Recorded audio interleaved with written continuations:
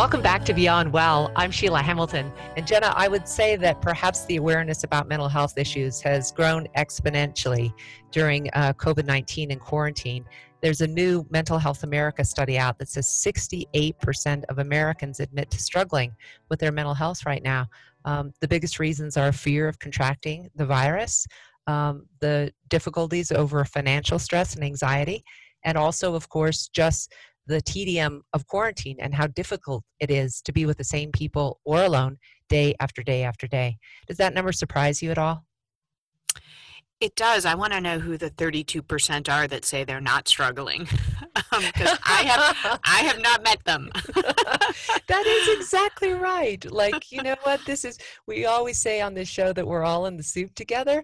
Like, who are Yep. the people that are not in the soup this time, right? I certainly am in that soup. And, of course, catch me on any given day, and I might be doing better or worse.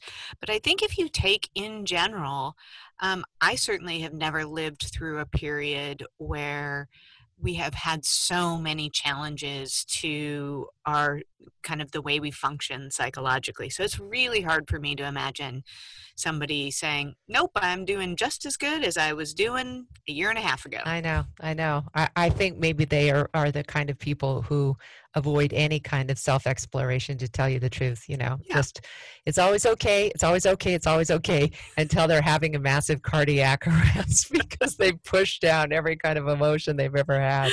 Well, today we Probably. want to talk about the number of people that are accessing care, which I love seeing the figures are going up. The number of people who are actually trying to get counselors is going up. But I think it's important to lay the groundwork for how you do find care and find the right kind of practitioner. So guide us. How would you like to begin?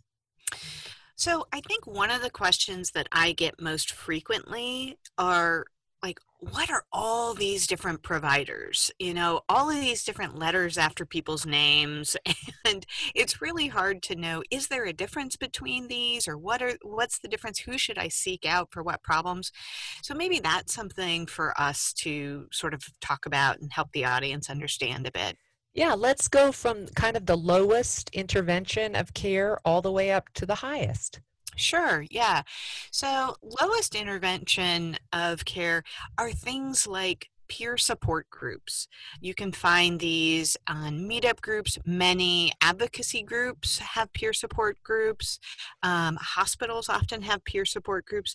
And these are groups, they're not led by a mental health professional, but they have other people with shared life experience, and you can come together and find support and sort of mutual camaraderie and in those contexts, and those can be incredibly helpful for people. Then you have sort of the option of group therapy, and group therapy is where you have a licensed trained mental health professional, or often two, leading a group of people. So it tends to be a little bit more structured, and you have somebody who's sort of in charge of managing the group.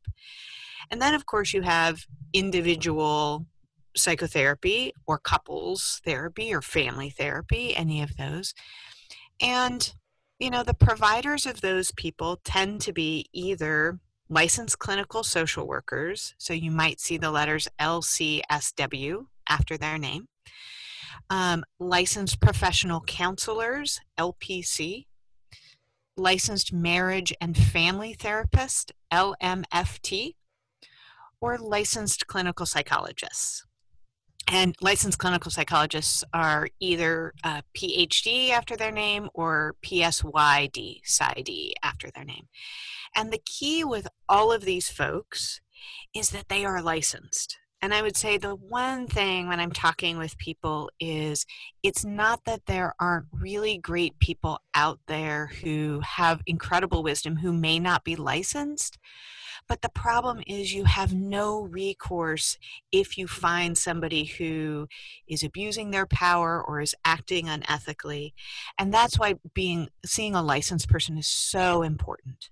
It's also so important just because the techniques that they use when they're licensed are evidence-based, and If they're not evidence-based, then it might be likely that you're wasting a lot of times with therapies and attempts at different kind of reconciling with your problems that aren't really grounded in science. Yeah, I would say that there are varying degrees of how much even licensed people emphasize science-based or evidence-based practices. So if that is something that is important to you, if you know that you want to see somebody whose interventions are based on what the science says is going to be effective, and of course science is just one way of knowing in the world, but you would need to see somebody who, when you read their bio or when you talk with them, they say things like, I practice evidence-based care or I practice science-based care. So those are the things to be looking for. I left out one group of folks who also provide therapy, and those are psychiatrists. So those have MD or DO after their name. But I left those groups out because typically psychiatrists are primarily prescribing medication and they don't have nearly as much training typically in providing psychotherapy. So I was focusing on the folks who primarily have training in doing psychotherapy. And now, if we can talk about a person starts to feel anxious, they're not sleeping well, they're having difficulty with their diet, they're having stress in their relationships. Talk us through, where do you begin? Do you go on your insurance card? Do you talk to a friend? That's a really great question. So the insurance question is something that's really confusing to people, and there are 3 different ways that you can pay for mental health care. So you can use your insurance with an in-network provider. And that means the place you would start probably is go to your insurance panel. All the insurance carriers, Blue Cross, Aetna, all of those will have lists of people who are in network. And if you see those people, you're seeing them for a reduced fee, and the provider is contracted with the insurance panel. Second way is you can use your insurance and you can see an out-of-network provider.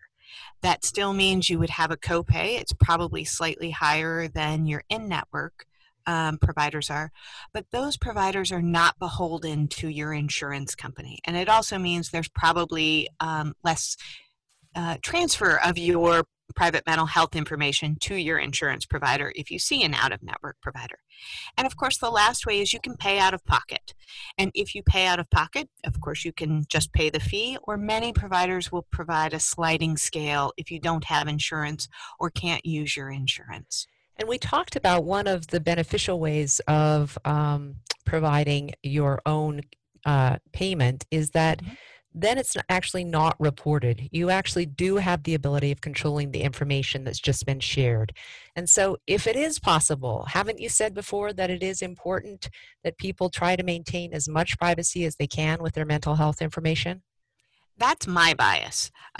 So my bias is I don't know who gets this information once it leaves my office, and so I watch it like a hawk. Now, there's another perspective, which is let's just share all of this information so that all the providers who are working with you have all the same information. That's a valid perspective. It's not the one that I happen to work from. So you would just want to talk with your provider about, hey, are you putting down a diagnosis for me? That's a main one you want to ask. If so, what is that diagnosis? Who's getting access to that diagnosis? All licensed providers will have to take notes of your session, so there will be a record, but things like diagnosis and how that information is shared will vary greatly. Let's talk about how to determine if something is working, if your sessions are working, and when to call it quits if it's not. One of the, I mean, this sounds sort of like a cop-out answer, but one of the things I'll tell my clients is sort of like, you're probably going to know if it's helpful, if it's working or not. The problem is people just don't sort of trust their own experience, because we get into these situations where, and I've been in it, where we have the quote unquote expert, Dr. So-and-so, and we feel like, oh, maybe I'm doing it wrong, or maybe my expectations are too high. So what I say in my very first session with clients is the most important thing is that you feel like this is a good match between you and your therapist. You really have to trust that. But then the other piece is I encourage people, the very first contact they have with a therapist or a counselor they might see on the phone usually, I encourage them to ask, how do you know if it's working? Like, Oh, how what a does the wonderful question, therapist Jenna. know? That's Yeah. super smart, super smart. Yeah, absolutely.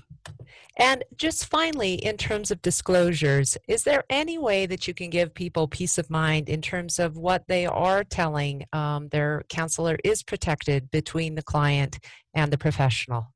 Right.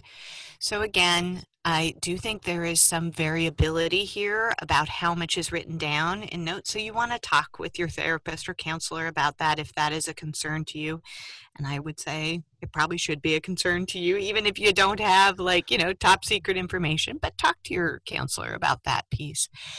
But legally, anything that is said to me as a licensed clinical psychologist, and this would be the case for any licensed mental health provider, again, another reason to see somebody who's licensed, is that I legally cannot share that information with anybody except under certain circumstances. Those circumstances are things like if there's a medical emergency, if there's abuse of a child, if I'm coordinating care with another one of your providers, I do have the ability to share information. Now, for me personally, I always check with my clients before I share that information, but I do legally have that right. But that is something, it's another thing to pay attention to is in your first session with a counselor or therapist, they should be telling you exactly what they can and cannot release. They should be going over that information in informed consent so that you know for certain before you share anything. Jenna, it's always so good to catch up with you, and I think this will be super helpful for people who might have been struggling, that 65%. The rest of you, we don't know how you're doing it. But if people do want to find a listing that might be outside of your insurance and locally, Mhm. Psychology Today is also a really great resource. At the back of Psychology Today, there's a wonderful listing that shows what it is that the practitioner does and how they believe and what things they're really good at working at. I found that one to be helpful when I can't run through the myriad of insurance choices anymore. Absolutely. And it will also list on Psychology Today whether somebody is in network or out of network with particular insurance panels. Psychology Today is a really great resource. Also, go to your local or state psychological association, and they will often have a Find a Psychologist search on there as well. Dr. Jenna Lejeune, thank you again. It is always so wonderful to see you. One day we will not be in our closets and we'll be sharing a good glass of bourbon again. Won't that be nice? I'd love that. All right, take good care. You too.